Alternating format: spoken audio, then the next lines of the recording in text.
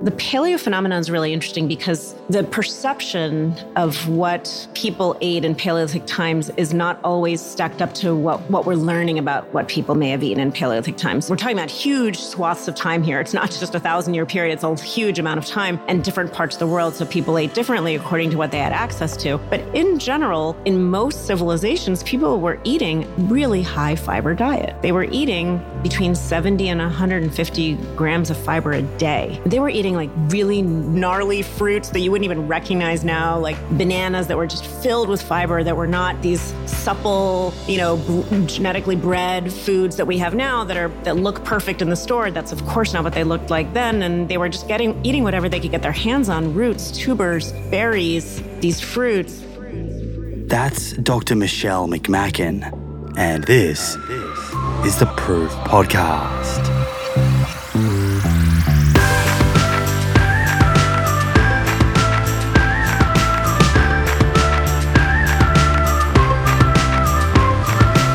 Hey plant friends, here we are again. For new listeners, my name is Simon Hill. I am the host of this show, the Plant Proof Podcast, and creator of plantproof.com, your one-stop shop for all things plant-based nutrition. Everything is 100% free. This episode with Dr. Michelle McMacken is full of practical information. Trust me, you're going to want to get your notepads out. Before I dive into the episode itself and the content that we cover, I just wanted to check in with you guys. I do try and reply to as many messages as possible on social media and email, but honestly, it's very hard. Plantproof.com, this podcast, and everything on social media, it's a one-man show, and it's something that I don't want to make money from. And shortly, when I get time, I will share my full story, perhaps get someone to interview me on this show and go through how I can invest so much time into Plant Proof without necessarily needing to monetize it. It's not something I have really ever spoken about. I've always rejected offers to speak at events, and I hate the word entrepreneur, and I really hate it. And I like a simple, quiet life. But I think as this community grows, it's important that I can connect with all of you as much as possible and share my journey. Once again, folks, some really special comments and sharing on social media this week. I always love to see what you're doing while you are listening to the Plant Proof Podcast episodes and just hear how each episode inspires you. Some awesome Instagram stories this week, so thank you. Now, this week's episode, I had Dr. Michelle McMacken back on the show. If you remember, she was originally on the show earlier this year. I believe it was episode 2. And if you haven't listened to that one, definitely worth checking out. One of the top ranking episodes so far. Michelle is an absolute wealth of knowledge. And in this episode, we get a little update on her Bellevue Hospital program, which we spoke about in episode 2, before we dive deep into what the optimal diet is. Is there actually an optimal diet? What does it look like? How diets like paleo and keto fare? What type 2 diabetes is, and the role of nutrition for managing and reversing type 2 diabetes. We talk about coconut oil, dairy, and lots more. Certainly an information-packed episode with bucket loads of info to walk away with and think about. So if you know anybody doing the paleo or keto diet, or someone who has type 2 diabetes or is pre-diabetic, then please share this episode. Just flick them the link and suggest they have a listen. Let's dive into it. Hope you enjoy the app.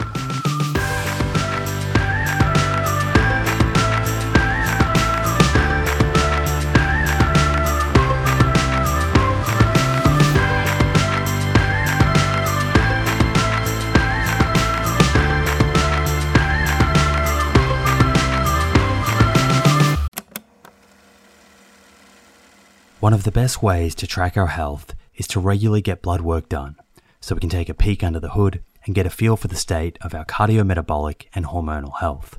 You can do this with your local doctor, or you can use a service like Inside Tracker. The nice thing about Inside Tracker is they make the process super convenient. You can organize their phlebotomist, a person who draws blood, to come to your house or office to do the blood draw. A few days later, your results show up in the Inside Tracker app, and they provide lifestyle recommendations based on whether a particular test is suboptimal, normal, or optimal.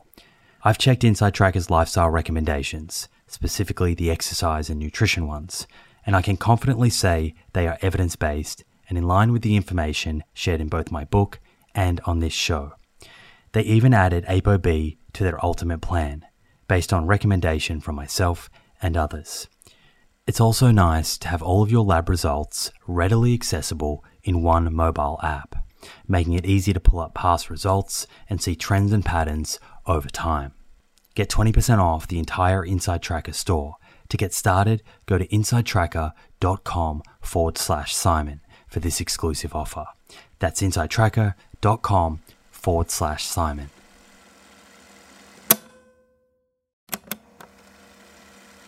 If you're a long-time listener of this show, you'll be well aware of the scientific evidence that supports a high-fiber, plant-rich diet for good long-term health. And while I certainly believe in a food-first approach, there is a role for supplements to help optimize the intake of specific nutrients and address any nutritional gaps. Enter Emil. Emil is a plant-based wellness company with a series of products to help you optimize your plant-based diet. Two of my favorite products being the Essential 8 multivitamin and the Optimal Omega Plus. The Essential 8 contains 8 key nutrients that plant-based eaters often fall short in. And the Optimal Omega Plus contains a direct source of DHA and EPA omega-3s, same as in fish, but from algae. In fact, taking Optimal Omega Plus daily, which contains 750 milligrams of EPA and DHA, is equivalent to eating 2 to 3 pieces of fatty fish per week, in line with the nutrition recommendations globally. To get your Essential 8 and Optimal Omega Plus, head to theproof.com/friends and follow the link, which will get you an extra 10% off your first order. That's theproof.com/friends. Dr. Michelle McMacken, welcome back to the Plant Proof podcast. Thank you. Psyched to be back. Yeah, it's really cool. I think we first did, I think you were episode 2, which was back in March or April this year, 2018. April, similar weather to now. Yeah, it's got really cold in New York just for my arrival. So I packed 1 or 2 pieces of clothing suitable for this weather, but I might have to go shopping. Yeah, I was going to say. So what's going on? What's new since last time we caught up? I know that you seem to have been very busy with the training of medical students and the curriculum side of things that I think last time you mentioned, and also seem to have been attending a plethora of plant-based events and networking with many of other great doctors in sort of lifestyle medicine. Can you give us a bit of an update? Yeah, sure. So since we last spoke in April, I've done some public speaking to doctors around nutrition. That's one of my passions. And actually the big event I did in April was at the American College of Physicians, which is a big gathering of internal medicine doctors here in the States. It's a group that has about 150,000 members, and this is their national meeting. So I was giving a talk on basically evidence-based nutrition and food as medicine. And that was a lot of fun because I actually planned for about maybe 75 to 100 people to be at the talk. And when I walked in and I saw the room, and the room was already filled, and it kept filling, and then they had to turn people away. And it was like they were turning people away because of the fire codes. And there ended up being nearly 1,000 doctors that came to hear about nutrition. So that's not a testament to me. That's just a testament to, how much interest there is in this field. And I took that, I think that's very heartening to see. And so that was a lot of fun. I gave that talk, and there's a lot of interest and reverberation from that. And I've been giving some grand rounds at different medical institutions in the area, and just really heartened to see how interested people were in that. And then in May, I spoke at the American Diabetes Association's on one of their national meetings on specifically on plant-based diets for diabetes, which is definitely my passion within a passion. Which we're going to jump into in this episode, type 2 diabetes and the role that nutrition plays in sort of managing it. Yeah. So you mentioned there was 150,000 30,000 members of what organizations It's that? called the American College of Physicians. American College of Physicians. Wow. And a large percentage of those are interested in lifestyle medicine or? Well, I think that, I have no idea. To be honest, I had no idea what to expect when I signed up to give this talk. I didn't know how much interest there was going to be, but I was excited they even accepted my topic as a topic. And so to see that many people pack a room, people were, sitting in the aisles, standing up and unable to, they literally were turning people away because the fire code, to me, speaks to what I see as a trend throughout is that there actually is interest. Doctors are interested in learning more about nutrition. They recognize that there's a gap in their training. They recognize that it's important and they want to fill that gap. That's cool. Because it's not like they don't want to learn or they didn't want to learn. They just wasn't part of their course. Right. And now there's obviously enough noise out there and awareness that people are sort of putting the hand up and saying, yep, I want to get involved. Right. And obviously, doctors eat too. So I think if nothing else, like people, when I give talks locally at my institution, I think that people are listening as much for their own health and their own, and their family's health as they are for their patients. And that's great. That's where it starts almost because, like with smoking, when so many doctors were smoking, it would have been very hard for them to be advising their patients to quit, right? Correct. So overall, you're feeling quite positive with where things are heading and I guess the last 12 months, what you're seeing in terms of the medicine in this country? Yeah, I'm feeling pretty hopeful about it. I know that, the next week I'm going to the American College of Lifestyle Medicine meeting and they have a record number of attendees there too, which are health professionals, not just physicians, but health professionals interested in using lifestyle medicine as a tool. And I think it's important to be clear that we're not talking about using food or nutrition to fix everything. And I think that would be irresponsible to say that you can leverage nutrition to fix absolutely every single health problem out there. There is absolutely a role for medications. And my perspective is that we need to use every tool in the toolbox, leverage both to the best that we can. And what bothers me that I used to do, and now I know better, is not just jump straight to medications when there is a lifestyle solution. And of course, not every doctor is in a setup where they have the support to do that. It's very hard to do. We don't have a lot of time with patients. We don't have the training. But I think there is an interest, and I think people are trying to recognize that we do need to try to fill that gap. Yeah, I like that. I like the point that you're making there, that it's not about sort of undermining medicine, traditional medicine, but Correct. It's holistic, working together to find the best outcome, whether that's a combination of traditional Western and nutrition or whatever. Right. Yeah. So the other big thing I've been working on all summer is very exciting, which is I'm putting together, along with a group of other doctors and folks at my institution, and with the support of the Brooklyn Borough President, Eric Adams, who is an amazing, amazing advocate for healthful eating and plant-based nutrition. We are putting together a plant-based lifestyle medicine program at my hospital. And to my knowledge, this is going to be the first program of its kind, focusing on plant-based lifestyles in what we call a safety net hospital system. So I work at Bellevue Hospital, which is part of the larger health and hospital systems in New York City. And we exist as a resource for anyone who wants to receive excellent care, but especially people who don't have health insurance or would not necessarily be able to have the same access to care. So we're part of this safety net system, and we are going to be offering this program to absolutely anyone who is interested in learning more about how to transition to either a fully plant-based diet or as far as they want to go on the spectrum towards a plant-based diet. That's incredible. So has that already started, or when's that going to be rolled out? Well, we are just wrapping up our hiring process now. We're hiring a dietitian, a plant-based dietitian, and a health coach, plant-based health coach.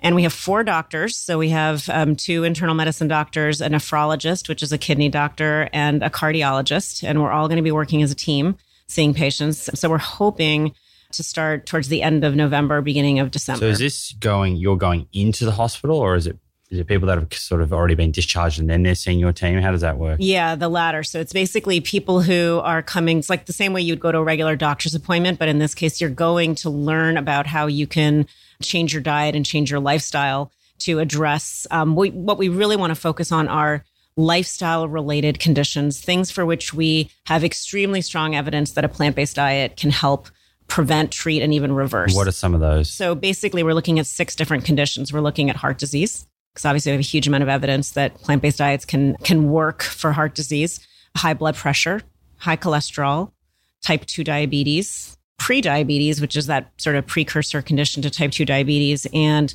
overweight and obesity. And if you added up the number of deaths over a year, what sort of percentage are coming from those 6 causes?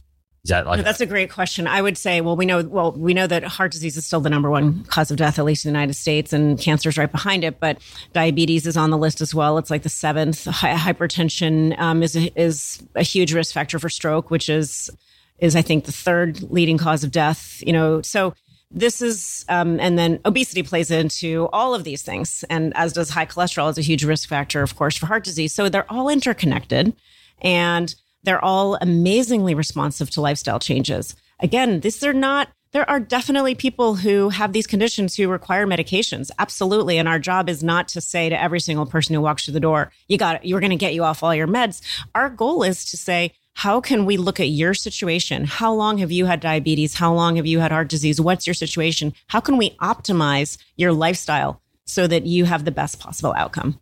And in many cases, what that means is some people will be able to come off medications, or at least lower the doses, and almost everybody gets healthier. So it's literally like the most rewarding thing you can ever imagine, to take care of people and have this happen. It's amazing that initiative taking place here for the first time, right? Yeah. Like how are the patients getting referred to you guys? How do they find their way to you? Because I assume if they're going through that regular system, someone is pushing them, towards going and seeking out some help around their nutrition and the lifestyle aspect. So who's that person that's doing that? So we are definitely marketing this program to physicians and other health professionals to suggest it to their patients, but we are equally marketing the program just to the general public, because we all know that there are many people out there who are sort of ahead of the curve in terms of wanting to look at a nutritional or lifestyle response to their illness that their doctor may not be on board with. A patient might say, well, I really want to learn how to eat healthier, but I don't know how to do that. I want to adopt a plant-based diet, but my doctor's never heard of it. And so we know that there's a huge number of people out there who are interested in learning more, and we wanted to be there as a resource for them. So basically, we have a 2-pronged approach. Patients or interested people who hear about the program and want to join can just call the hotline and get an appointment. And similarly, if doctors or other health professionals want to refer somebody, they can give the patient the information and the patient can call. So we're really going to be selecting for people who have some curiosity around a plant-based diet and definitely are interested in changing their lifestyle.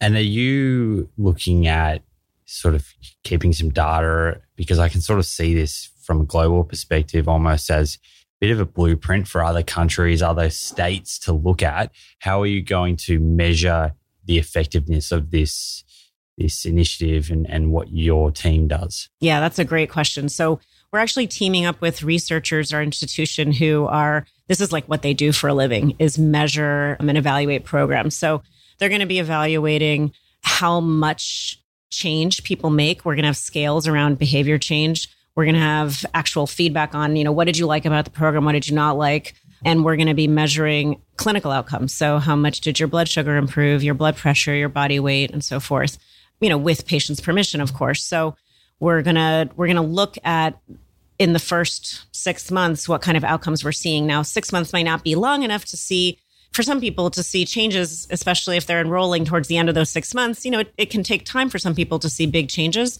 but we're definitely going to be tracking that. And I know we're going to jump into type 2 diabetes and what the role of nutrition is and get into some examples of things to maybe eat more of and less of. But at a high level, from your clinical experience, do people find this transition, people with these chronic diseases, do they find it hard to transition to a plant-based diet based on the whole food type recommendation that I'm assuming your team is providing them with?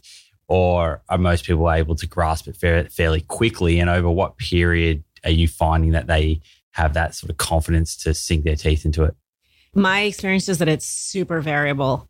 I have people that come in that know somebody who's been plant-based or have heard about it, and those people are a little bit more primed to make the changes. And then I have people for whom I'm the one bringing it up. They've literally never heard of it, and can sound super foreign to them. I tend to try to break it down into sort of demystify what a plant-based diet is for people by starting with an understanding of the foods that they already like to eat that happen to be plant-based. And so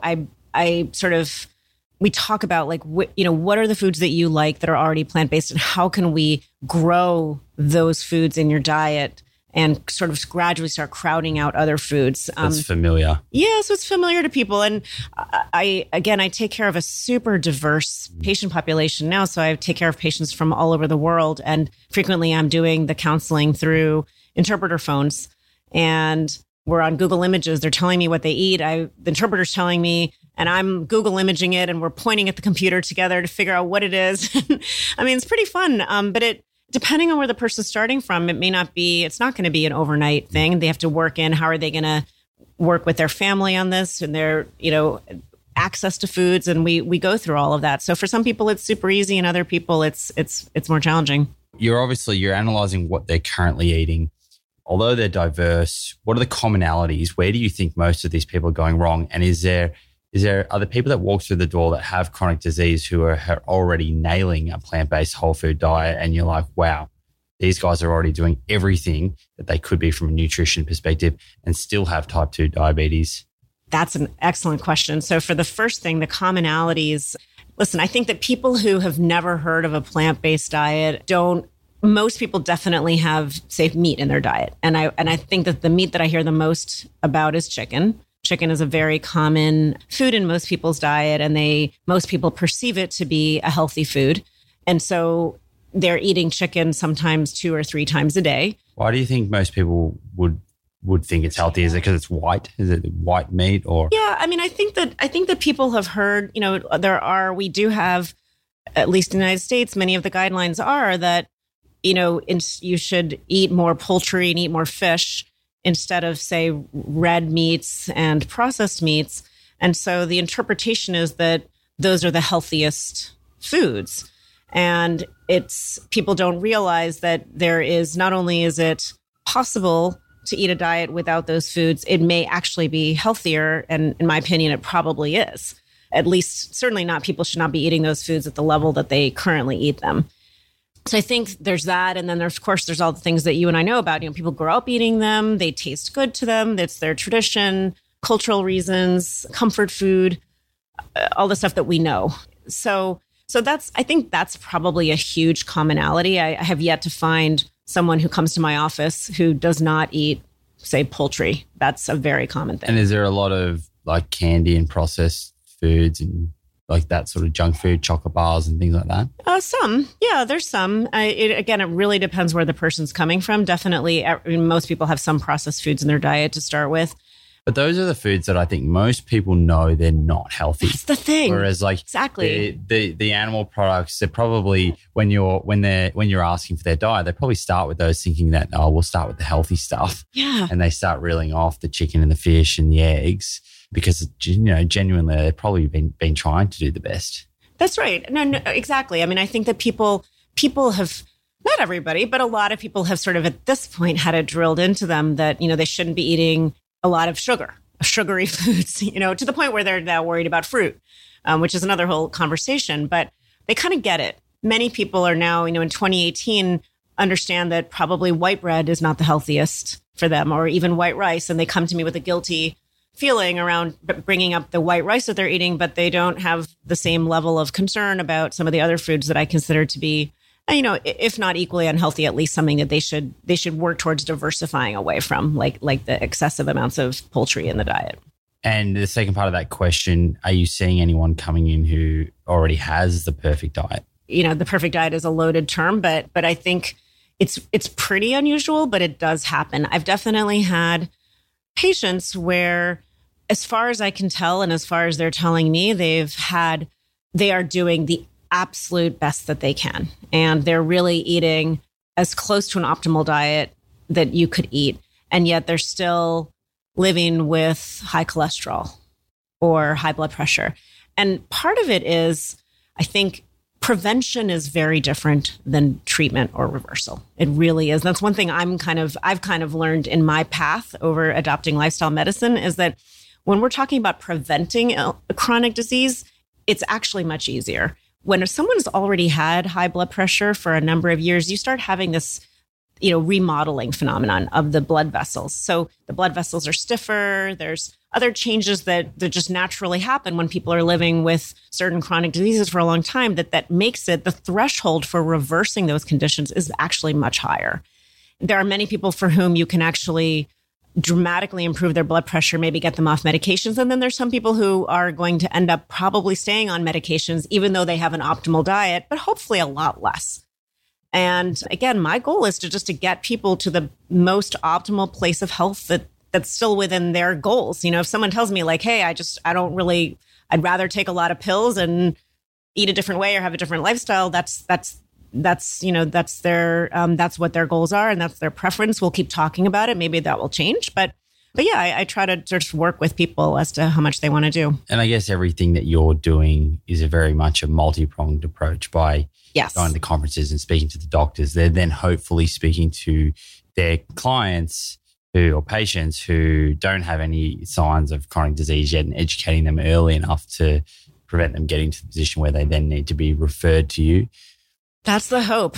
I mean, it definitely starts, for what it's worth, there are definitely studies showing that patients tend to trust what their doctors tell them. And, Absolutely. And it's kind of ironic because you're trusting, in many cases, your doctor may not have learned that much about nutrition, but we do know across the board, people do trust what their doctors tell them. And I do think the vast majority of doctors mean well. And I think most patients just assume that the doctors understand the nutrition. Right. So it's an assumption that they understand everything inside out, nutrition, medicine. And I guess the reality is it is a lot to fit into one course. There's a lot. It's a lot that's exactly right. It's hard to imagine fitting this into medical school education without actually changing the whole paradigm. And I think we talked about this before the last time we got together, but the paradigm is one that's very reactionary. You're treating illnesses after they've already started, and you're largely treating symptoms of, especially when it comes to lifestyle related diseases, not necessarily ever addressing the root cause. If you've tuned in to the many episodes I've done focusing on cardiovascular disease, the leading cause of death globally, you'll be well aware that ApoB is a better biomarker for measuring our risk of having a heart attack or stroke than LDL cholesterol. The only problem is that not every pathology lab is set up to test ApoB levels. Fortunately, this has now been made easier by Inside Tracker, a leading health and wellness company, founded in 2009 by experts in aging, genetics, and biometric data from Harvard, MIT, and Tufts that provides lifestyle advice based on your blood test results. With the new edition of ApoB, Inside Tracker's ultimate plan now analyzes 44 biomarkers, including metabolic health markers like HbA1c, triglycerides, and blood glucose, important nutrients like vitamin D and iron, as well as hormones like cortisol, sex hormone binding globulin, free testosterone, and total testosterone, before giving you science-backed lifestyle advice to optimize your health and longevity. Your data tells the story of your health. With Inside Tracker, get to know your story and create a lifestyle that delivers better health for longer. Get 20% off the entire Inside Tracker store. To get started and redeem this offer, go to insidetracker.com/Simon. That's insidetracker.com/Simon.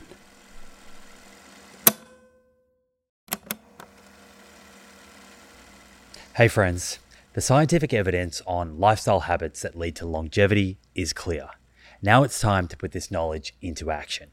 I'm excited to announce the Living Proof Longevity Challenge, a 12-week program to build evidence-based lifestyle habits to optimize longevity. My team and I have transformed over hundreds of hours of conversations with experts on aging, nutrition, and exercise into a life-changing 12-week program that will challenge you to develop habits that lead to a longer, better life.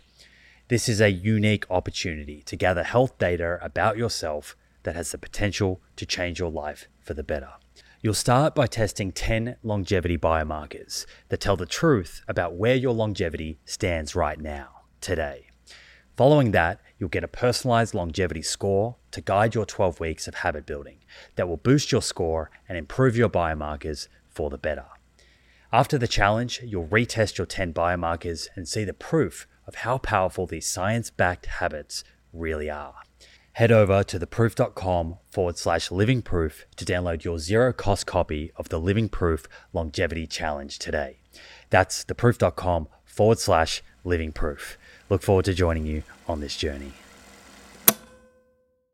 So tell me, this one's more for me, but maybe some of the listeners are also thinking this. I've seen a lot of titles, doctors' titles that say internal medicine or lifestyle medicine. Is that something that when you graduate, you can just title yourself that because you have a more holistic sort of outlook on what the role of nutrition, or is that like a specialty where people go and learn more about nutrition? You're talking about lifestyle medicine now? Lifestyle medicine, yeah.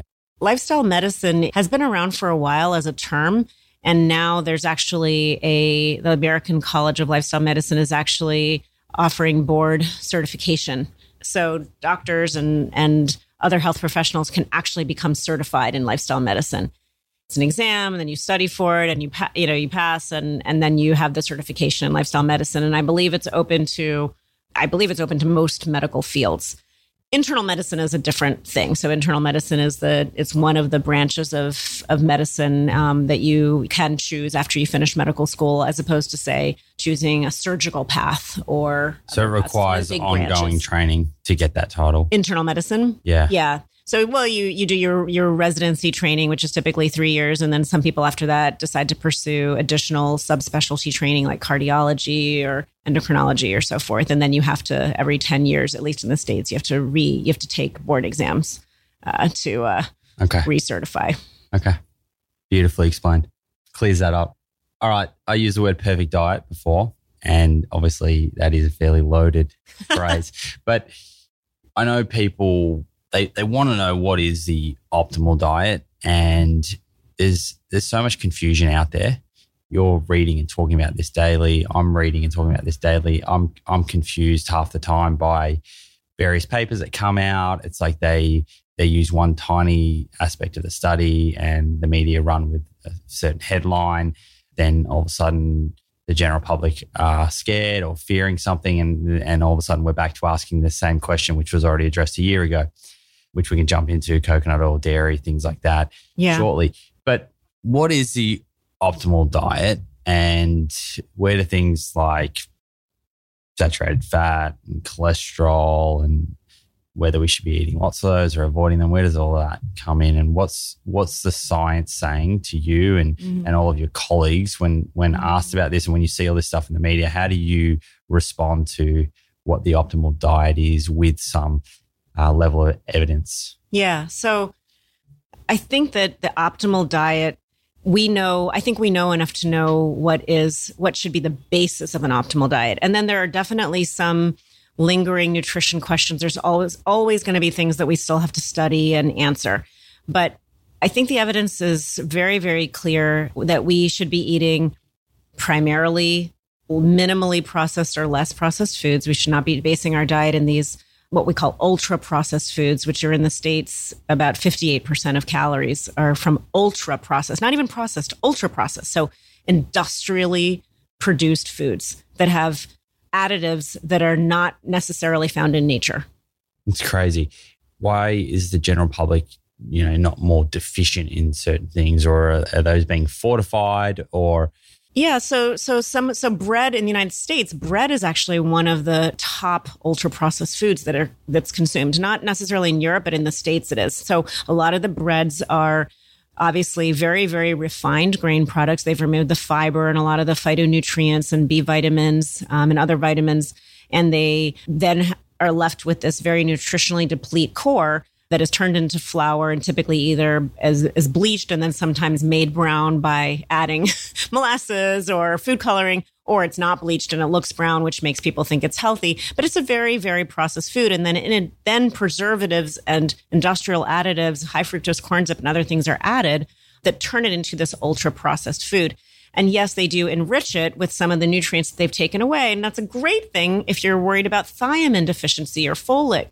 That's great that those foods have that. It would be even better if we got those nutrients from less processed foods. So essentially, it's the way of thinking there, I guess, from a food system is let's industrialize and let's create the most efficient way to create as much food as possible for as cheap as possible.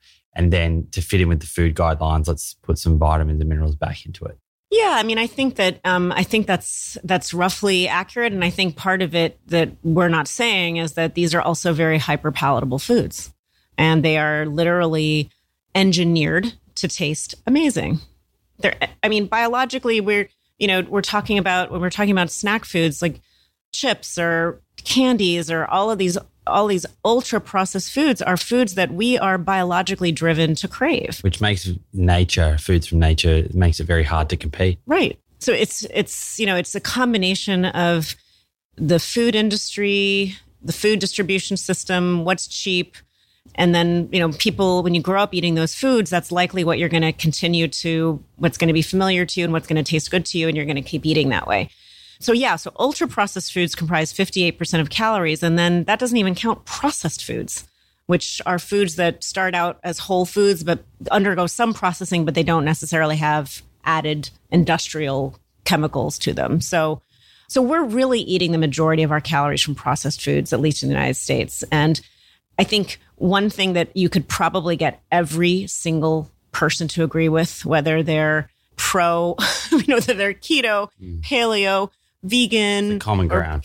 Whole food, plant-based. Most people and nutrition scientists agree on, everyone can probably agree we need to cut down on processed and ultra processed foods. To that point, we spoke previously in the last episode we did that's, no doubt why the Mediterranean diet stacks up so well against the standard American diet. Absolutely. I mean, and there's other things about a Mediterranean diet too that are beneficial, but pretty much even if you followed the American Heart Association guidelines, if you follow any of the guidelines that are out there, it's going to be healthier than the standard American diet. If you follow, and I know we'll probably get into keto and paleo, an argument can be made that those are healthier than the standard American diet because you're eliminating a lot of the ultra processed foods. If you're following a keto style or paleo style diet that is low in processed foods.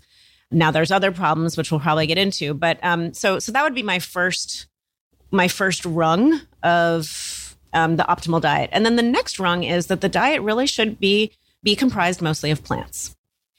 When I give lectures to physicians on nutrition, evidence-based nutrition, I'm not giving a talk on plant-based nutrition. I'm giving a talk on evidence-based nutrition, and that actually dovetails very nicely with plant-based nutrition. It's probably a rough estimate would be the evidence is solid that we should be getting at least 80 to 90% of our calories from plants in their less processed form. What you decide to do with your extra 10 to 20% of calories, there are incredibly compelling arguments to be made for making it a fully plant-based diet. From a health point of view or from an ethical point of view and from an environmental and planetary point of view. But my position is, although I would love for all of my patients to be 100% plant-based, I'm a huge believer in that. I think getting my patients and the population at large up to an 80% plant-based diet would be so huge. I mean, we're starting right now. We're getting on the average 6% of our calories from whole plant foods. We have a long way to go.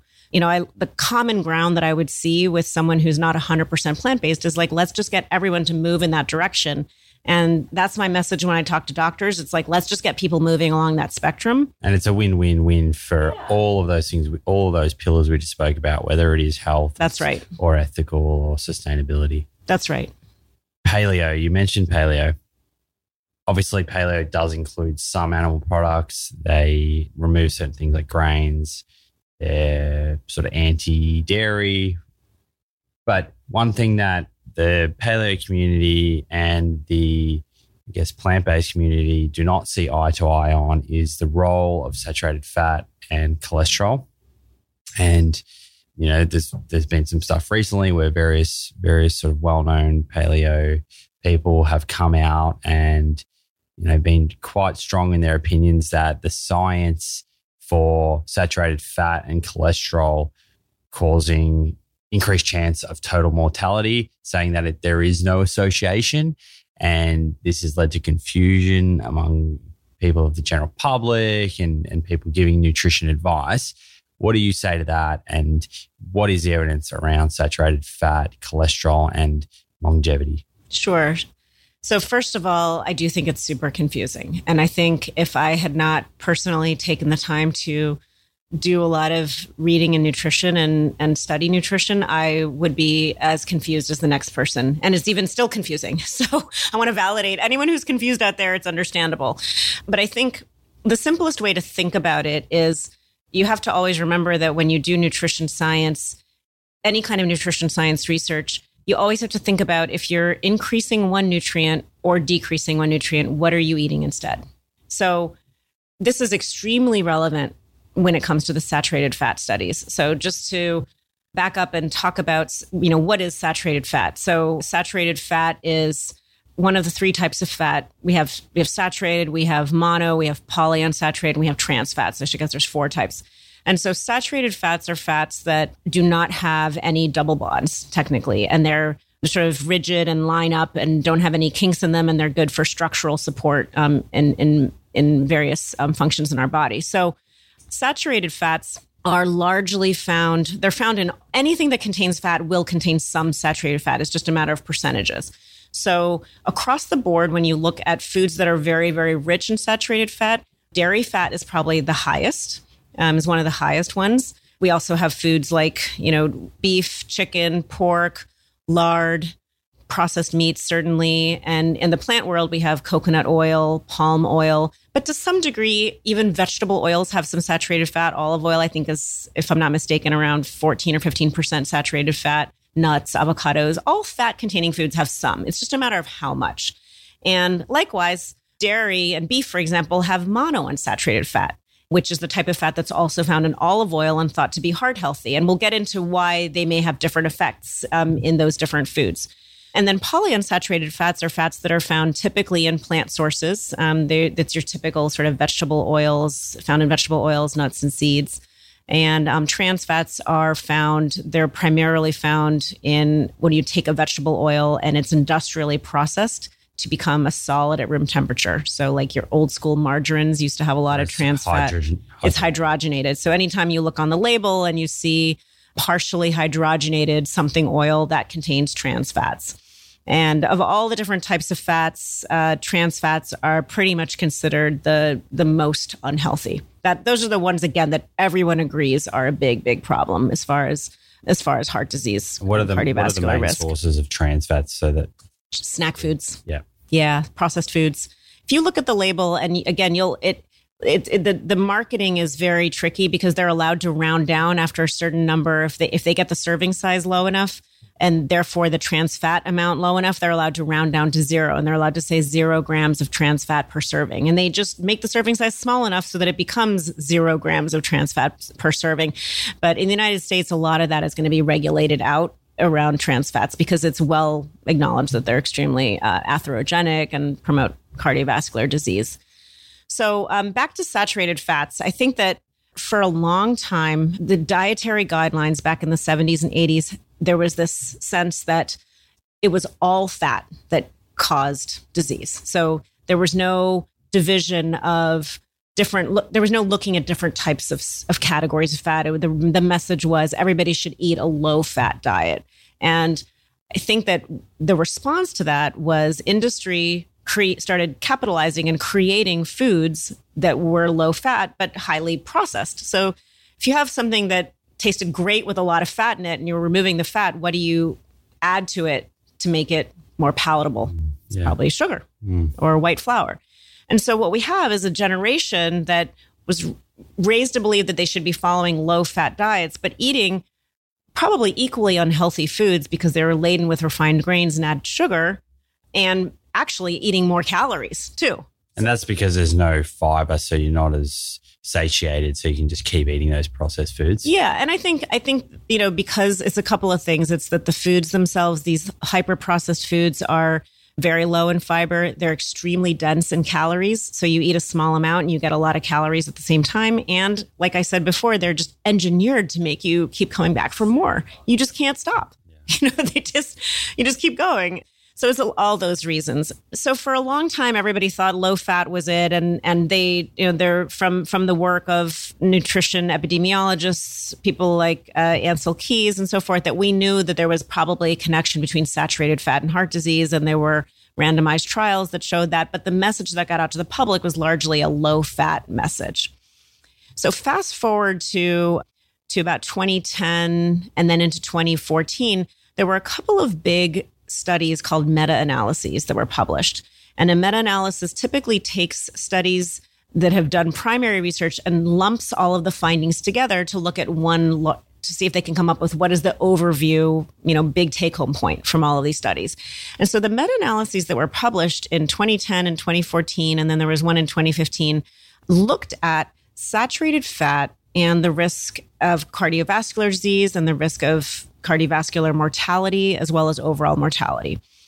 And what they found across the board was that there was no increase in cardiovascular disease or mortality for people that were eating more saturated fat.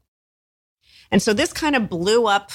And this is where we started seeing on the headlines of, magazines, butter is back. And everybody was like, oh my gosh, all this time I was told to eat low fat and I was told saturated fat was bad. But, I love bacon and I love butter and I love this and that. And so this is great news. There's no harm. So what we've realized since that time, and I think is really underappreciated in the general public, is that, again, it really matters what you're eating instead.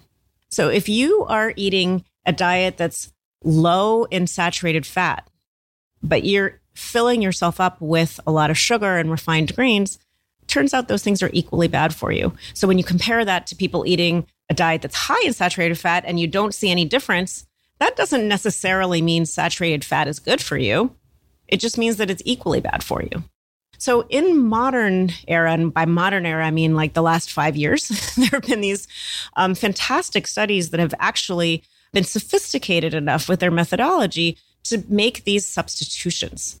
So, for example, what if we replace 5% of calories from saturated fat with plant protein or with whole grains or with polyunsaturated fats, which are largely vegetable oils? Then what do we see?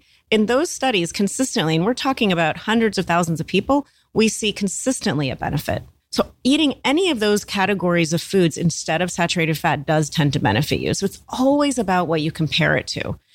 I think the other thing I would add is that when people eat low saturated fat diets, they tend to be, historically, they tend to be high carb diets. And I don't really like to use the term carbs because carbs is just super confusing. What is a carb? A carb, it's not a food. It's a macronutrient. And so a carb could refer to anything from, fruit to Fruit Loops. And there are vastly different nutritional differences. So when we're talking about a low saturated fat diet, what most people default to when they're eating low saturated fat historically has been a very refined, as I said before, refined carbohydrate-based diet. And so you really can't interpret, when you take two things that are equally bad for you, you really can't make an interpretation that one is actually okay. They're just equally bad. Recently, there's been the Pure study, the one that came out. Yeah. There was headlines about dairy, saying that dairy isn't linked to greater mortality. Is that what happened there? Were they comparing people that were consuming a lot of dairy to people who had higher diets in carbohydrates, but it wasn't clear what kind of carbohydrates they were eating, or what? How did they come to that conclusion? Yeah, so the Pure dairy study is interesting because the Pure cohorts or the Pure methodology it's a really cool methodology because they're looking at, I think, between 18 and 21 different countries around the world, which this hasn't been done, to this degree with the sophistication up to this point. And what they're looking at is low income, middle income, and high income countries.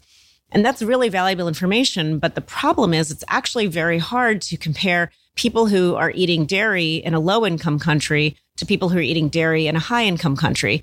And when you do that, it's very hard to eliminate out some of the what we call confounders or variables that might be contributing to health outcomes that don't have anything to do with dairy. So for example, if you're eating dairy, if you're from a low-income country and you're eating dairy, are you someone who's getting valuable nutrients from dairy that you literally probably couldn't get otherwise because of the infrastructure of the food in your country or so forth? And so therefore, it probably is a benefit relative to something else you could be eating. Or is it that you happen to be someone who is higher income and so you can afford dairy and so you're also eating, so you have higher access to healthcare? I mean, who knows? It's very, very hard to compare across countries and across income levels. And that's one of the problems with a study like that. The other big problem, as I see it, with the Pure Dairy study is that they only did a dietary assessment at the very start of the study. So they took all of the people that were enrolled in that study and did one questionnaire at the very beginning of the study and then followed them, I think, for an average of 7 or 8 years. Yeah, wow. And who knows, who knows what happens to people's diets over that time. And I think the most important point about the Pure Dairy study is that it's just one study. And we all, all these headlines and reports are so tantalizing, and people who love dairy are like, oh, good, look, here's a study that supports the way I like to eat. And we do that too in the plant-based world. We're just as guilty of doing that. But we all have to keep in mind that each additional study is just one more study. You have to think about the context that comes in. And for many of us, it's hard to keep track of all these studies that are coming out. But I can tell you that the picture with dairy is quite mixed. We have a lot of studies showing the potential for harm, especially with dairy fat. And then we have studies showing potential for benefit or neutrality. There's an overlay about, a lot of the studies that do show benefit have been funded or industry funded studies, and that might be a concern. And we also have pretty solid data that dairy is tied to harms, not just of cardiovascular disease, but of different types of cancers. For example, prostate cancer, there's a very close association there. Dairy is tied to increases in hormones like insulin, like growth factor 1, which causes increased cell proliferation and potential increased risk of tumor cell growth. Dairy is not a necessary food for us. And so when we choose to eat dairy, we're not necessarily eating something that we have to eat for health, at least in countries where we have access to those other, nutrients that you would find in dairy from other places. So when your patients come in and they are consuming a lot of dairy, how do you sort of suggest that they either wean off it or stop it? And what do you suggest they drink as an alternative? I usually recommend, if they're, depending on what they're using dairy, and I always tell them, like, no one has a need to drink milk of any kind. So even if you don't like almond milk or soy milk, you don't even have to drink that. But if you want it on your oats or your cereal or whatever for cooking, that's of course fine. And most of my patients are actually they have access to the non-dairy milks, especially almond and soy. Those are, readily available where we are here and not super expensive in this day and age. So that's a great option for them. And then there's tons of non-dairy options that are out there. And if you've got the time, you can always make it yourself with nuts. Yeah, if you make it yourself, that's great. And one of the advantages to buying it is that it will be, in many cases, it can be fortified with calcium. And we can get into this later if you want, but that is what they call sort of one of those nutrients of concerns for people eating a plant-based diet. We do need to pay attention to how much calcium we get in our diets. And that's for some people, if you're eating 12 cups of kale a day, maybe you're okay. and that's awesome. But for many of us, it's nice to round it out with the fortified milk if you have access to that. That would be a lot of chewing. It'll be a lot of chewing. Okay, so just coming back to saturated fat and fat in general, you said it earlier that there are healthy fat sources and we don't want to sort of demonize fat across the board. Saturated fat obviously does creep into a whole food plant-based diet. Sure. You said, sure. Nuts and seeds and things like that, they do have saturated fat in them. Inadvertently, we're all going to be consuming saturated fat. Is there a certain amount that people should be looking to not go over, or if you just sort of eat balanced whole food diet, you will be fine? And I guess my second part of that question is saturated fat, is it essential? Can our bodies make it? What's your thoughts on that? Yeah, I mean, can I answer the second one first? Because it's easy. It's not essential at all. We make it. We are capable of manufacturing saturated fats. We do a great job of that. So you don't need to consume any saturated fat. The only essential fats that we need to consume are the omega-6 and omega-3 fats, which are types of polyunsaturated fats. And so we can find those in a plant-based diet quite readily through nuts, seeds, avocados, all plant foods contain some fat, whether it's, in different quantities. So you can readily get those, and great sources of omega-3s, just for the listeners, are the ground flax seeds, chia seeds, hemp seeds, walnuts. Walnuts are a great source. And of course, for those of us there are some situations where I do recommend taking a direct active form, I call it, of omega-3, which is the DHA and the EPA. And we can get that from algae-based sources that are readily available online and, in stores. Sold on Amazon and exactly pretty much every health food store these days. Exactly. And that's sort of another topic into itself. But I do think that the evidence is probably mounting that many of us should think about getting an algae-based source. Not everyone converts the parent form into the active form. ALA, yeah. Yeah, exactly. Yeah. So when you're eating the flax seeds and the chia seeds and so forth, you're getting the ALA, but how much of it are you converting to the active form? So I think the thinking is starting to move in the direction of, if you're eating a fully plant-based diet, that is something that you should consider looking into getting the algae-based DHA or EPA. And particularly if you have certain chronic health conditions, like certainly if you're pregnant or breastfeeding, that's a recommendation. If you you have diabetes or high blood pressure, or you're older, you're not going to convert as well either. So those are strong recommendations there too. And it's super easy to take. It comes in little like veggie oil capsule or like you can get in liquid form, kind of smells, but there's sprays and all that. So if you don't want to taste it, you can just get it in the capsule. Yeah. But so saturated fat is not essential. We make it. And so anything we consume is just kind of above and beyond. And you're absolutely right. All of us are going to be consuming some saturated fat in our diets. And that's okay. I think that as far as what's the upper limit of what we should consume, it really depends on the health conditions that you're living with. If I'm just going to answer this in a completely evidence-based way, I would say that if you have heart disease, I agree with the American Heart Association recommendation that saturated fat should be kept. They're recommending less than 5 to 7% of calories in your diet from saturated fat. That is hard to do.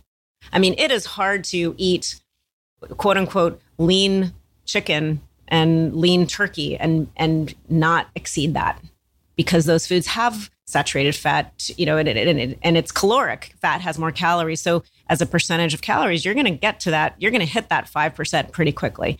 The reason I agree with that recommendation is because it's a non-essential nutrient, and it's quite clear that saturated fat raises our blood cholesterol levels, the low density lipoprotein, or LDL, which is the sort of the most unhealthy form of cholesterol that runs in our bloodstream.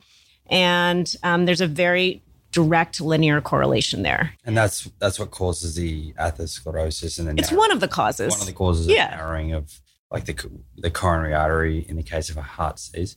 Right. So there is a vast amount of evidence, and we could talk about this for 5 hours, but suffice it to say, there's a vast amount of evidence that the higher your LDL level, the higher your risk of cardiovascular disease. It's almost impossible at this point to refute that. So to the extent that lowering your LDL, we want to have, as low an LDL as possible, essentially. So saturated fat is probably the number one driver of an elevated LDL. There are other things too, but saturated fat is a huge driver. So you want to get that down. Saturated fat is actually also very pro-inflammatory. It causes inflammation at the cellular level. And we'll talk about this when we talk about diabetes, because it's very relevant there as well. So for people with heart disease or at risk for heart disease or diabetes, I would agree that you really want to keep that as low as possible. But I don't recommend anyone go around tracking their exact macro and micronutrients unless you are, there's some specific reason why you need to. If you're just eating a varied diet that's based in mostly whole plant foods, you are naturally going to get your saturated fat down to a healthier place. So are there any sort of standout, though, plant foods, or I guess it's probably like the processed oils, that if you did have chronic disease, you're eating 100% plant-based diet that you would want to limit? Well, I think that the most obvious one in the plant world is probably the coconut and palm oil products. So there's so much controversy about coconut oil. It's definitely got this health halo around it. It's been made sexy. Yeah. Coconut has been made sexy. And, coconut, coconut tastes great, right? It's a delicious food.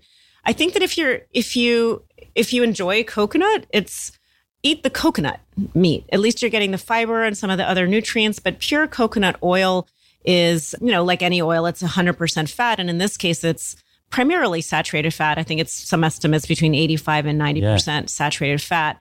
Now you'll hear people talk about what it's a different type of saturated fat. And there's definitely some truth to that, because we probably should not use the term saturated fat. We should say saturated fats, because there's different saturated fats. There is some biological diversity. One of the saturated fats in coconut oil is lauric acid. It's a 12-carbon chain, medium chain saturated fat. Which is why you see MCT oil exploding. Exactly. And it doesn't raise, in the feeding trials, it hasn't been shown to raise LDL cholesterol as much as butter, but that's not a very high bar. So we know for sure that it raises LDL cholesterol, for sure. What we don't know about coconut oil is we don't have big outcome studies on actual events. So if you feed people diets that are high in coconut and coconut oil compared to people that eat low amounts of coconut oil where you keep everything else the same, do they have lower risk of heart disease, diabetes, all that? We don't have those studies. So all we're going on is that we know coconut oil tends to raise the cholesterol, the bad forms of cholesterol, and that's not a great idea. You'll also hear people claim that coconut oil tends to raise the HDL, which is the high density lipoprotein, and tends to be called the good cholesterol. And that's really tricky, because we used to think that raising HDL was a great thing, and that the ratio of LDL to HDL was something that really mattered. But the reality is, we now know from a lot of drug studies and other studies that what we do to HDL artificially, whether we raise it through food or raise it through drugs, doesn't actually affect heart disease outcomes, cardiovascular risk. It's much more about the function of HDL.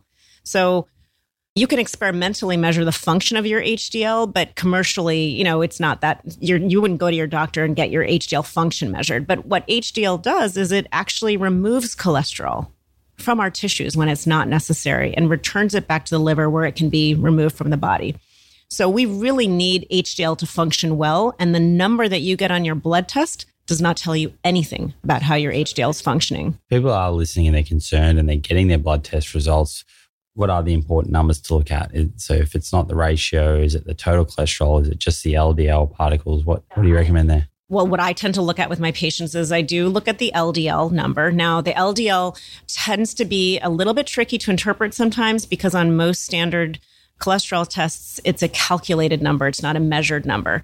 So if other elements of your lipid panel are not normal, say, for example, your triglycerides are really high, then it's artificially going to make your LDL number look lower than it really is. So another thing you can do, if your triglycerides are high and your LDL looks okay, what you really should be doing is taking your total cholesterol number and subtracting your HDL. And that's kind of a quick way of looking at your risk as well. And so you want that number, your total minus your HDL, to be as low as possible. Because when you subtract out the HDL from the total, what you're left with is pretty much all the bad stuff. Yeah. So that just contains all the bad stuff. The last thing I'll say about HDL is that HDL can actually be a pro-inflammatory molecule too.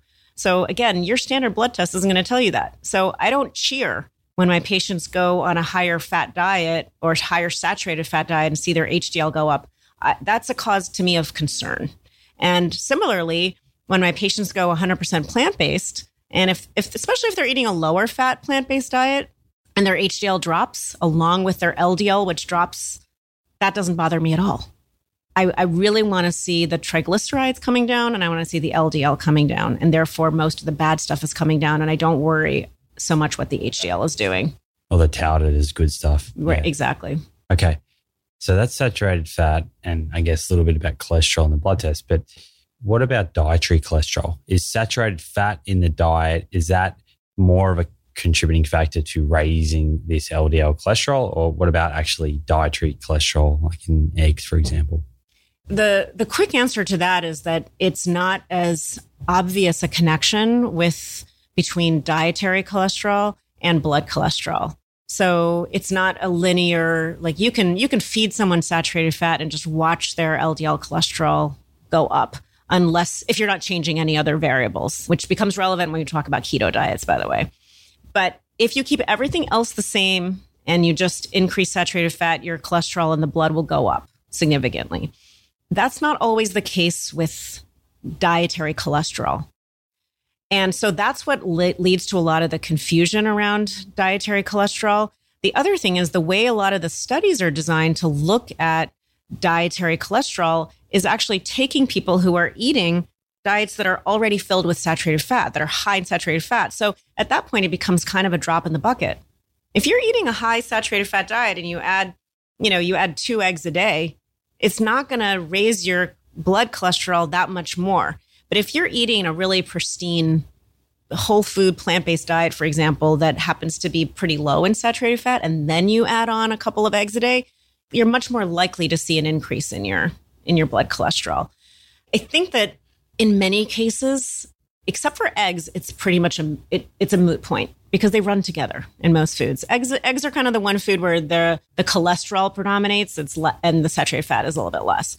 But otherwise, they kind of run together. So it's kind of a moot point. And do know that the cholesterol in our diets tends to promote the oxidation of LDL, the bad cholesterol, which then tends to directly promote atherosclerosis, or the buildup of plaques in our blood vessels. So it's not just, again, about the number. It's not that simple about what your LDL is doing. You could have the same LDL, but if you're eating dietary cholesterol, it might be actually causing your LDL to be more pro-inflammatory. Yeah, wow.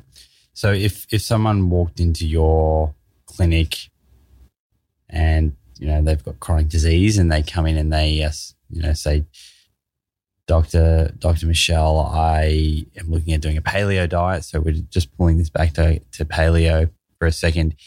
What advice would you give them in terms of paleo versus a whole food plant-based diet and how one may affect their health differently?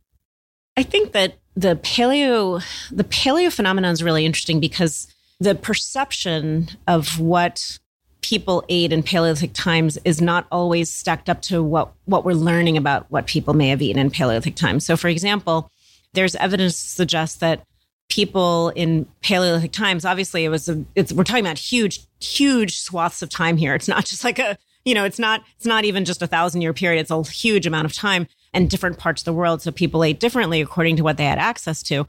But in general, in most civilizations, people were eating really high fiber diet. They were eating between 70 and 150 grams of fiber a day. For your listeners, to give an example, just to put that in context, the average, at least in the United States, the average person gets only about 15 grams of fiber a day. So what types of foods were they eating to get that much fiber? They were eating like really gnarly, gnarly fruits that you wouldn't even recognize now, like bananas that were just filled with fiber that were not, the bananas, these supple, genetically bred foods that we have now that look perfect in the store. That's of course not what they looked like then. And they were just eating whatever they could get their hands on: roots, tubers, berries, these fruits. In natural state. Yeah. And so they were very fibrous foods. And they were also eating just whatever they had that was available to them, essentially. But these fibrous plant foods that they were eating, for a long time, people didn't realize they were eating that much because they don't, just the way we measure and we look at, fossils of those foods, plant foods tend to disappear. We didn't have the technology to find strands of fiber from so many years ago. Whereas now we understand whereas animal foods, you could kind of tell that people were eating from the bones or things that lasted. So now we kind of know people were eating a diet that was much richer in plant foods than we first suspected. And also, philosophically, I'm not sure that we want to be necessarily eating a diet that people ate when they only lived to be 25 or 30. They were essentially living to reproduce at that stage. Exactly. And it's not that, if people died of infections or accidents, traumas, but they didn't necessarily live long enough to get chronic diseases and chronic lifestyle diseases that we have now. So we can't really say that way of eating is necessarily protective against chronic disease because we just don't know. The data's not there, right? The data's not there, and the data's not there now either. There's not huge studies of paleo-style diets for chronic disease prevention. They really just don't exist. What I can tell you that's good about a paleo diet is that if you're eating a paleo diet that's low in processed foods, if you're eating paleo, you're probably eliminating refined grains. You're hopefully eliminating a lot of added sugar. I think it's great that you are eliminating dairy. To me, so it's probably an improvement over a standard Western style diet, but I think that there's ways to improve on it further. Okay. Where does the lower carb, higher fat keto style diet sort of fit into this conversation and stack up against paleo and a whole food plant-based diet? Yeah. So the very low carb, sort of very high fat diet. So we're talking about 50 grams of carbs a day, extremely low carbohydrate intake, and higher fat, 70% fat in the diet. This is a newer phenomenon that a lot of people have sort of likened to it's sort of the next generation after the Atkins diet. The interesting thing about a keto style diet is it actually is not a high protein diet where a lot of people might liken it to a high protein. It's not a high protein diet. It's a adequate protein diet because when you eat too much protein, you actually start making glucose. And that's what you're actually trying to avoid. You'll stop making ketones and start making glucose. I think the key thing to remember about the keto style diets is we really do not have any long-term evidence. We have short to medium-term evidence, like on the order of a couple of years, looking at what we call intermediate markers, like biomarkers, blood levels of cholesterol or triglycerides, blood glucose. But we don't have a lot of evidence on actual health events. So cardiovascular events, risk of cancer. We don't have evidence on that specifically with keto diets. So the research is really in its infancy. And what we do know is that the umbrella term of low carb diets, we have a preponderance of evidence showing that if you're eating a low carb diet that is based in animal foods, it's a traditional low carb diet, that very clearly increases your risk of cancer, increases your risk of cardiovascular disease, and it increases your risk of dying early. That evidence is clear. So if you decide to adopt a keto diet for short-term or long-term weight loss or improvement of other factors, you're taking a chance because there's just not science showing that it's beneficial long-term. And there's a lot of concern. A lot of the science pointing to that it might be harmful. There are also short-term risks and long-term risks around side effect profiles. If you look at the pediatric literature on ketogenic diets, these are diets that have been used for epilepsy, refractory epilepsy, and seizures in some kids. But when you look at the side effect profile, the list is incredibly long. So kidney stones, mineral deficiencies, and the list goes on and on and on. So I think that we really need more I would need a lot more evidence before I would recommend this diet from the health perspective. And I don't think we're probably never going to get it. We have plenty of evidence that the diets that are built around plants are extremely health promoting and promote longevity. So that's what I'm going to recommend because they also can work for weight loss. So do you think most people actually do this properly, this diet? And I mean, a lot of the photos that I see on social media of various keto meals, they seem quite high in protein. Yeah, I don't know.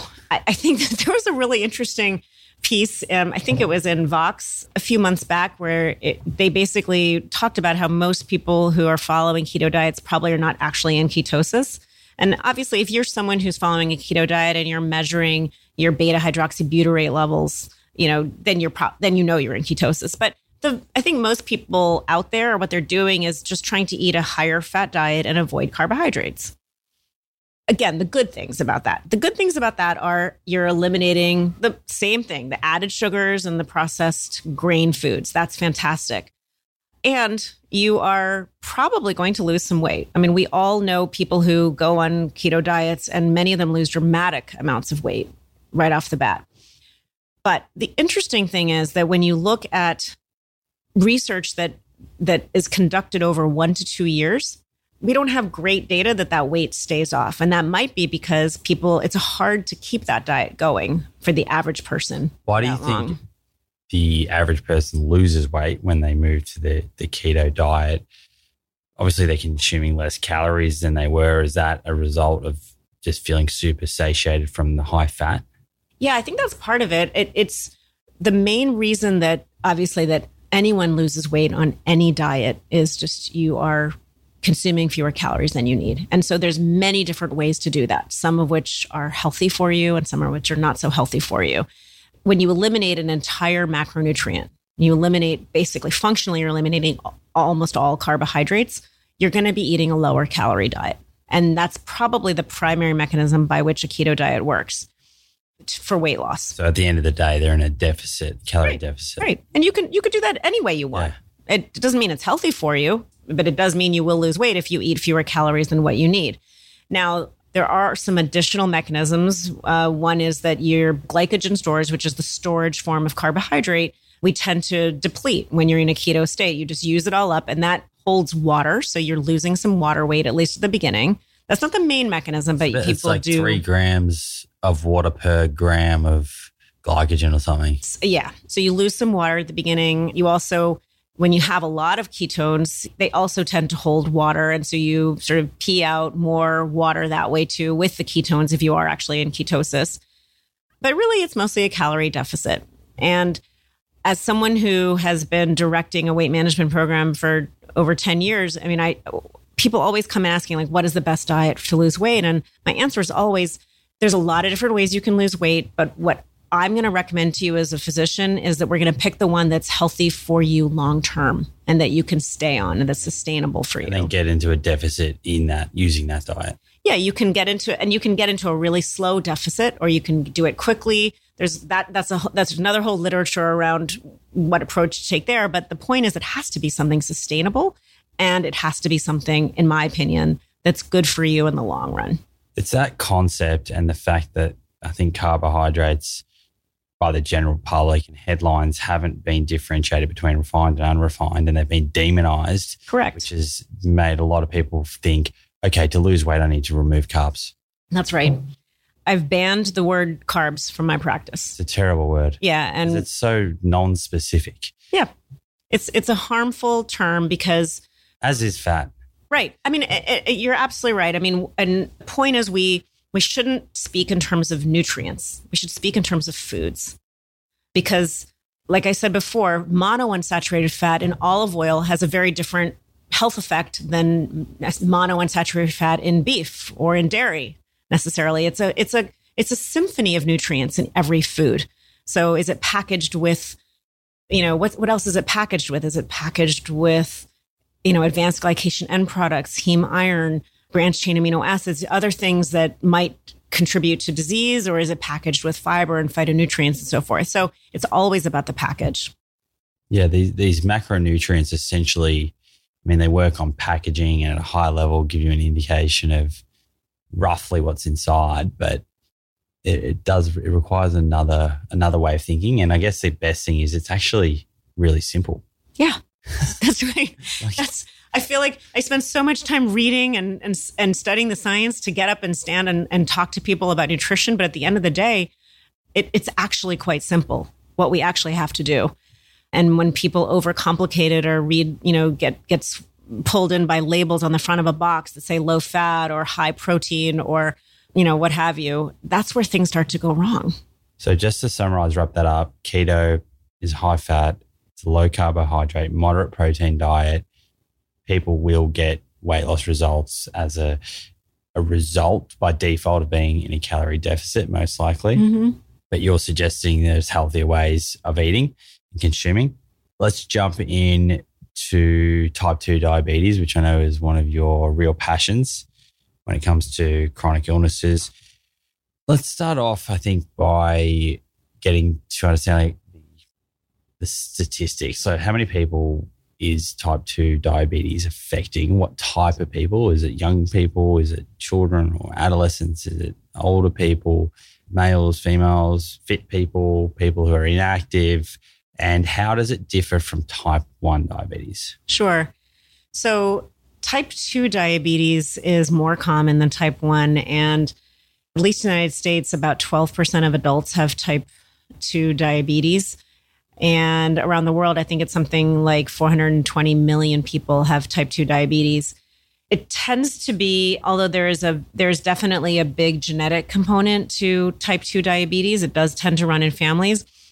It is extremely tied to lifestyle habits and particularly to body weight. So it's very sensitive to changes in body weight, as opposed to type 1 diabetes, which is really an autoimmune condition where the body tends to attack its own cells in the pancreas that make insulin. And therefore you have a deficiency or relative deficiency of insulin. So most of my practice and most practices tend to focus on type 2 diabetes simply because it's more common. And what happens in type 2 diabetes is actually super interesting. And I think it's important to understand why type 2 diabetes develops, what's the underpinning of it, to understand how changing your diet and changing your lifestyle can improve your type 2 diabetes or prevent it if you don't have it yet. So what happens in type 2 diabetes is really interesting because obviously we rely on insulin, which is, again, a hormone that's made by the pancreas to perform a number of functions in our body. And one of the big functions is it helps our muscle cells absorb glucose from our blood after a meal. And our muscle cells are responsible for absorbing the majority of glucose after we eat. So when things are working properly, you eat a meal, your body makes insulin in response to seeing that your sugar go up, and your insulin binds to a receptor on the surface of your muscle cells, and a signaling cascade occurs inside the cell that brings little channels to the cell membrane that allow glucose to enter. So the old analogy is insulin's like a key that unlocks the door to let glucose in. And that's how it's supposed to work normally. So what happens in type 2 diabetes is that our bodies tend to be resistant to insulin. So the insulin's not working properly. And so in that same scenario, when you eat a meal, your body will make insulin. There's plenty of insulin being made, at least in the early stages. And insulin will bind to a receptor on the cell, but then that cascade of signaling does not occur inside the cell. Something blocks it. And therefore, you can't get enough of those little channels or doorways to the cell membrane, and glucose can't enter. So glucose is stuck outside. And people then think, well, it must be what I just ate. That's the problem. So I always use the example of a banana because people love to blame fruit. And they're worried about fruit having too much sugar and so forth. So they'll eat a banana in that scenario and say, well, it's obviously the banana that's making my sugar go high, and I shouldn't be eating these foods because my sugar goes too high when I eat them. What we know is that it's actually has nothing to do with the banana, what's going on inside the cell, why your insulin's not working. What it has to do with is the buildup of certain types of fats inside of our muscle cells, as well as inside of our liver and even our pancreas. And there's this complex interplay between those organs. In the muscle cells, when you have the buildup of these certain types of fats, the insulin signaling just does not work. Insulin just does not work properly.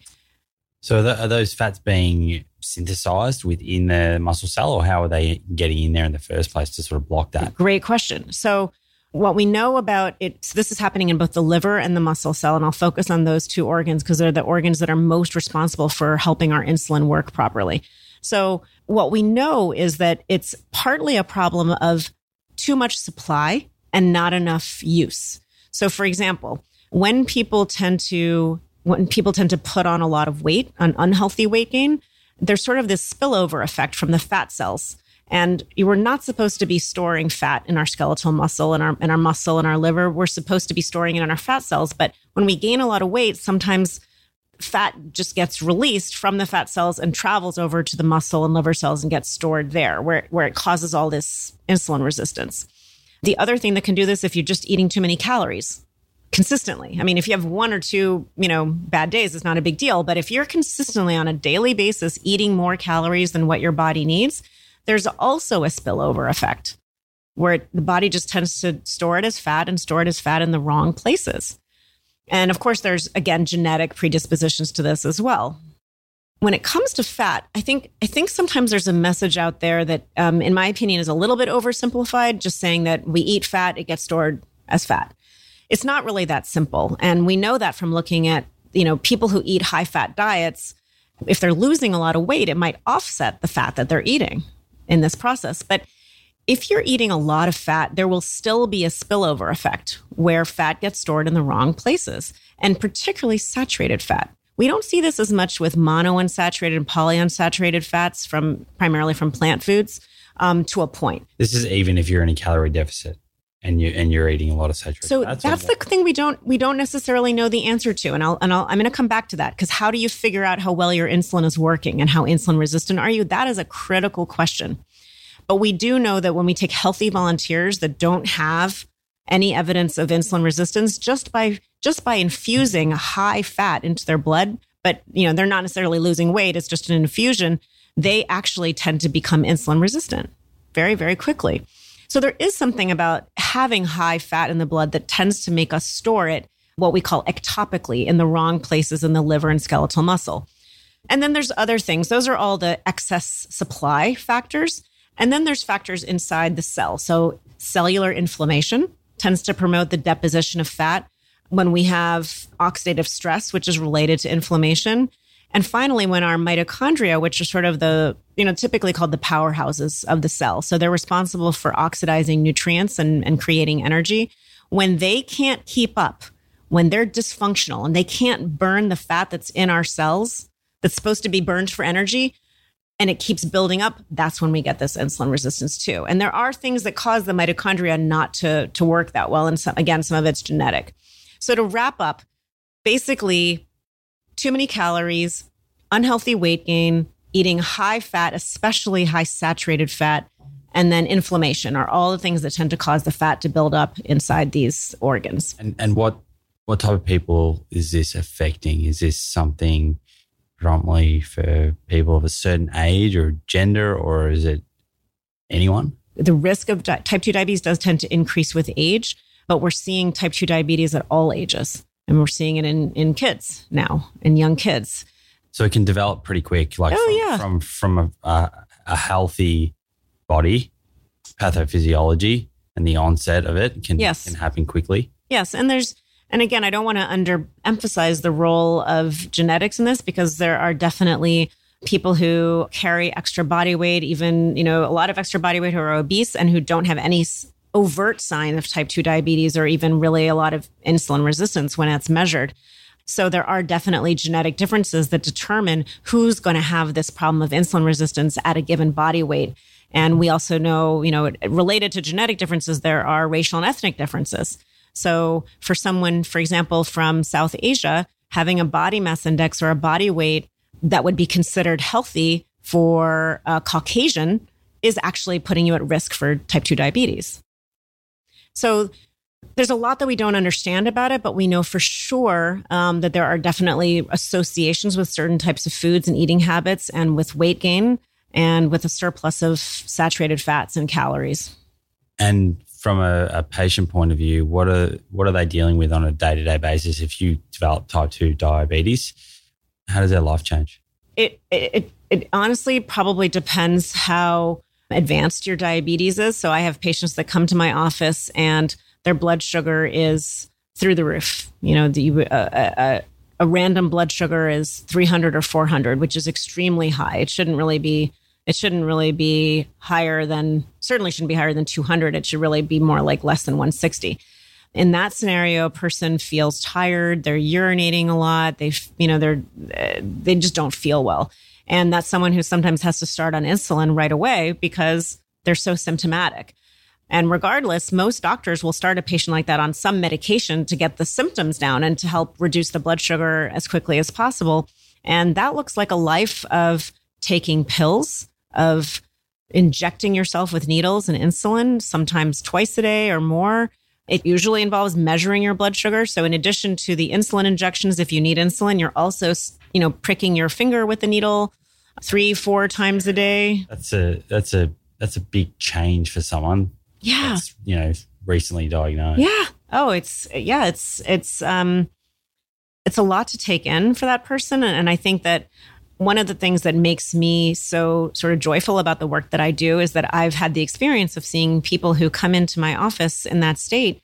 And depending on, I don't promise anything, but when they come to me, I tell them, there's so much that you can do with lifestyle. You have the potential to actually reverse this condition. If this is a brand new diagnosis, this is something that's in many, many cases reversible. Now, if you've had type 2 diabetes for 15 or 20 years and you've been on insulin all that time, that's a different story. Like I said before, the threshold to reverse in that situation is going to be much higher. But even then, I have patients who are in their 70s who've been on insulin for 15 years. I've been their doctor for 15 years. And they finally decided, I'm going to change my diet. I'm going to go, in this case, plant-based.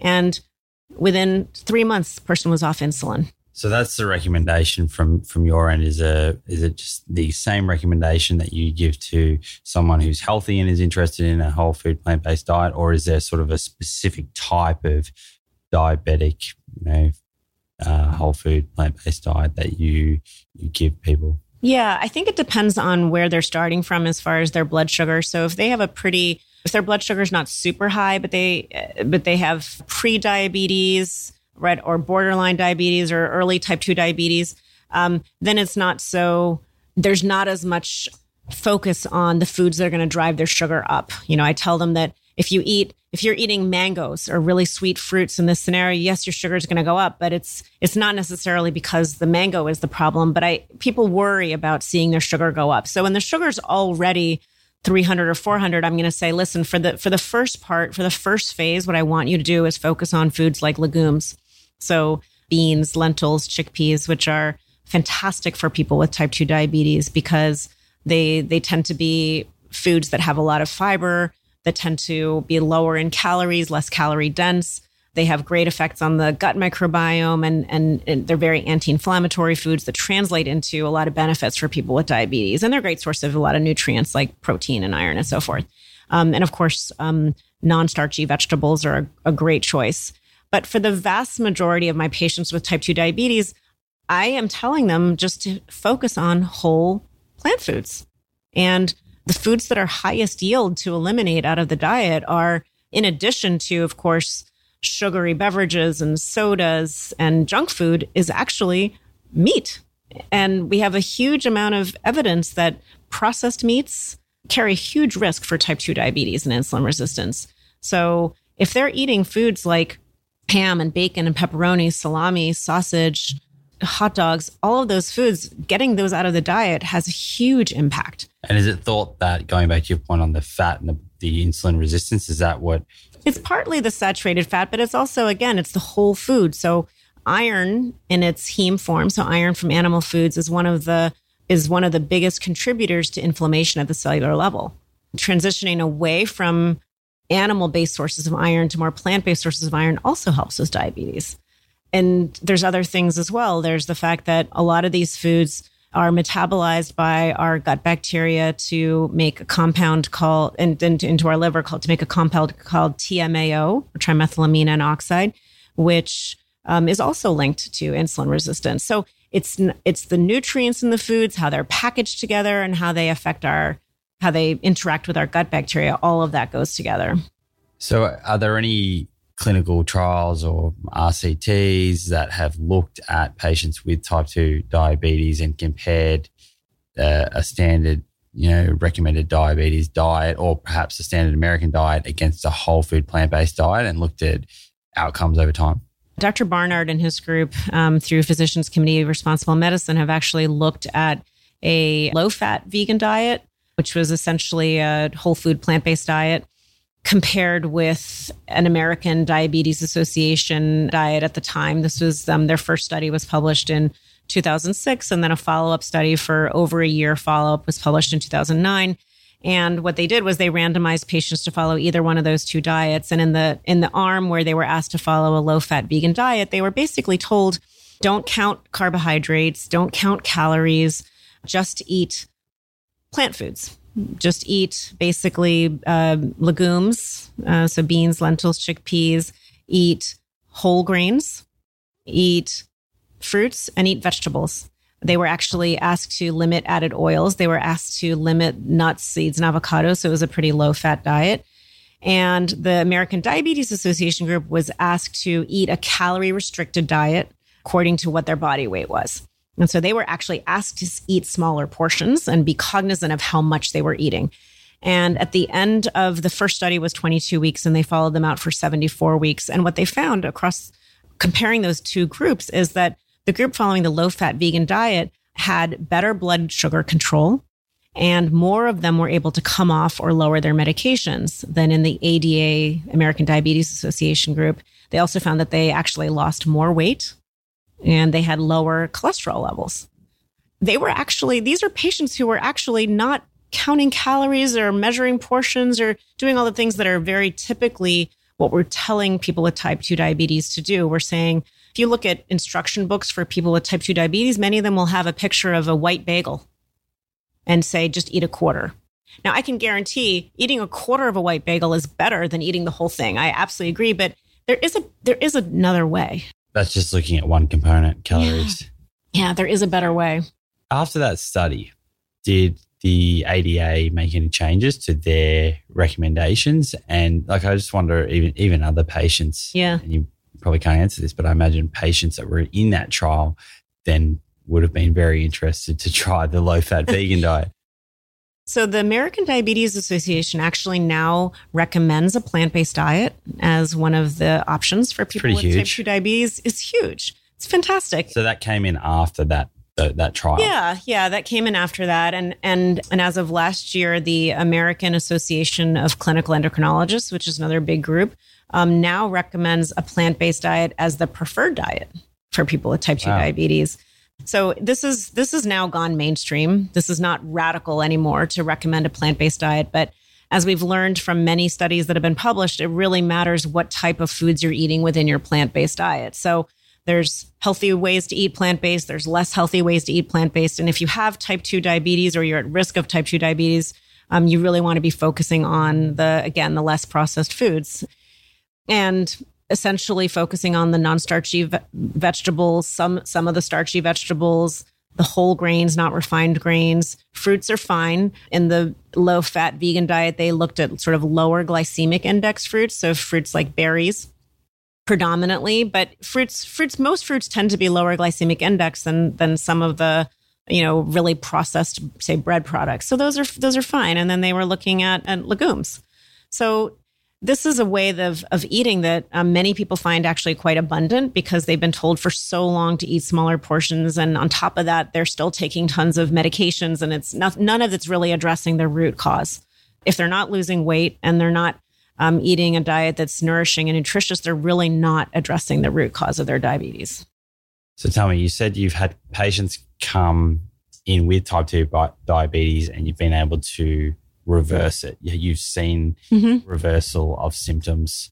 And obviously it's a spectrum. It depends on how long they've had it. Have there been patients who have been able to completely get rid of insulin?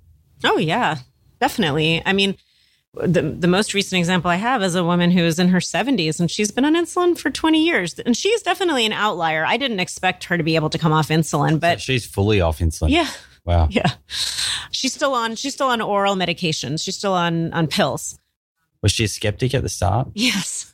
Well, I've been her doctor 15 years and it wasn't until she has sort of an epiphany moment and she decided to give it a try.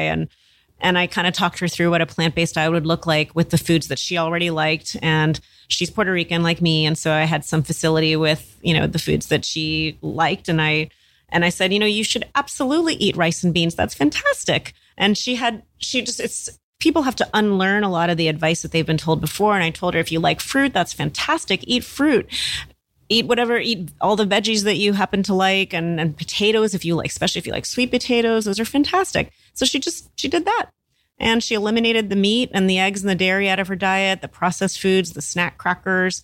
She lost some weight, Not a ton. She didn't have a ton of weight to lose, but just the change in the diet. I actually, within 36 hours, got a phone call from her visiting nurse and said, her sugars are going pretty low. And I was like, oh, okay, well, let's decrease her insulin. And over the course of the next 6 months, we got her off insulin completely. It's amazing. It's great. And there's probably people listening who either have type 2 diabetes or maybe a family member or a friend does.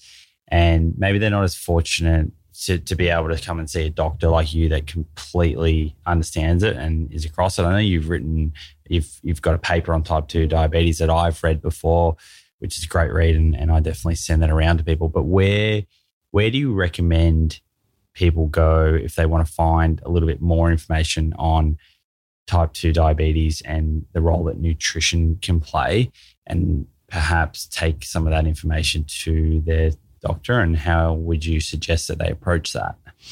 Yeah, so I think that one of the best resources is probably the Physicians Committee for Responsible Medicine website, which is pcrm.org. They have a whole section on diabetes as well as other health conditions, and they have a lot of resources there that are all evidence-based. And I would say that the paper that we wrote is written for in a medical journal and is something that it's fairly long, but it does go through a lot of the evidence that was available at that time as of last year, and even since then there have now been even more studies about plant-based diets and diabetes. And that's open access. Anyone can read that or share it with their doctor. I'll put a link there, but if you Google Dr. Michelle McMacken type 2 diabetes, it comes straight up. Yeah, it should come up.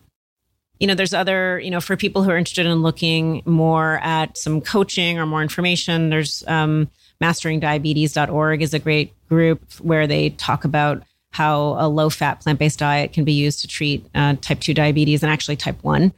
There's less evidence around treating type 1, but even people who have type 1 have some element of insulin resistance. So getting the unhealthy insulin resistance promoting foods out of the diet, like especially the animal proteins and the saturated fats out of the diet, can help a lot with insulin requirements. People with type 1 will almost always need to be on insulin for life, but the amount of insulin can be reduced if they're eating a healthier diet in many cases.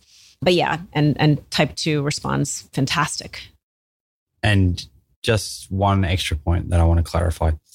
I know maybe some people with type 2 diabetes have been recommended to go on a low-carb diet because there's been a little bit in the literature around a low-carb diet and helping to sort of manage the symptoms of type 2 diabetes. What do you think about that? And how does that compare to this whole food plant-based diet, which is definitely not a low-carb diet? Right. I think it's really tempting and understandable why people would be advised to try a low-carb diet, because the food that raises your blood sugar the most is food that's rich in carbohydrates. So why not lower that food? It's tempting to think that you are addressing the root cause of the problem if you eliminate carbohydrate-rich foods, because then your blood sugar will go down. And so what we're seeing with many of the low-carb diets, including the very low-carb diets like keto, is people's blood sugar absolutely goes down. The issue is this.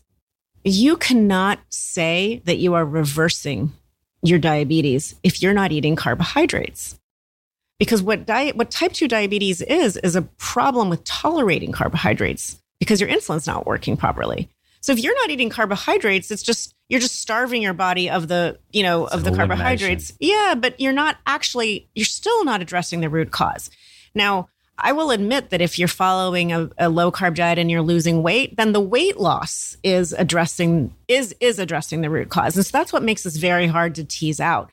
But what I would love to see is a study where for two groups of people that lose the same amount of weight, feeding one of them carbohydrates, feeding them both carbohydrates, but one's following a low carb diet, one's following a high carb diet, how do they respond? We already know that people eating plant-based diets who reverse their diabetes, that's true reversal. They're eating a high carb diet, sometimes up to 70 or 80% carbs, and they're still not having diabetes. Their sugar tolerating it, it's normal. So that to me is addressing the root cause. If you are following a low carb or keto diet, and what happens to you if you eat a mango, that's the real test.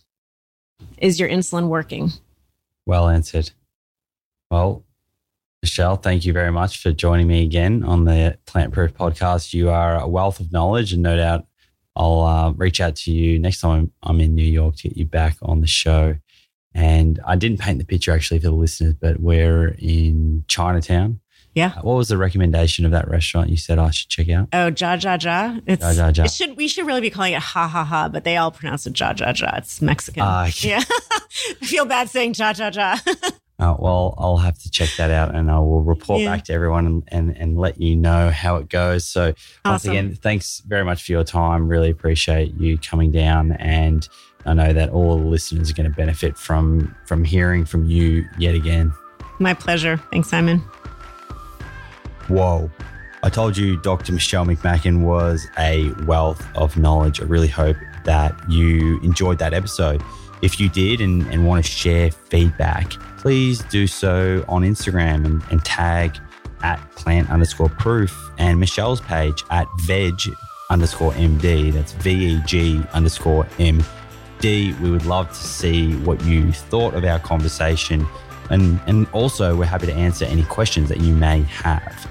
Have an awesome day wherever you are. And I look forward to seeing you in the next episode.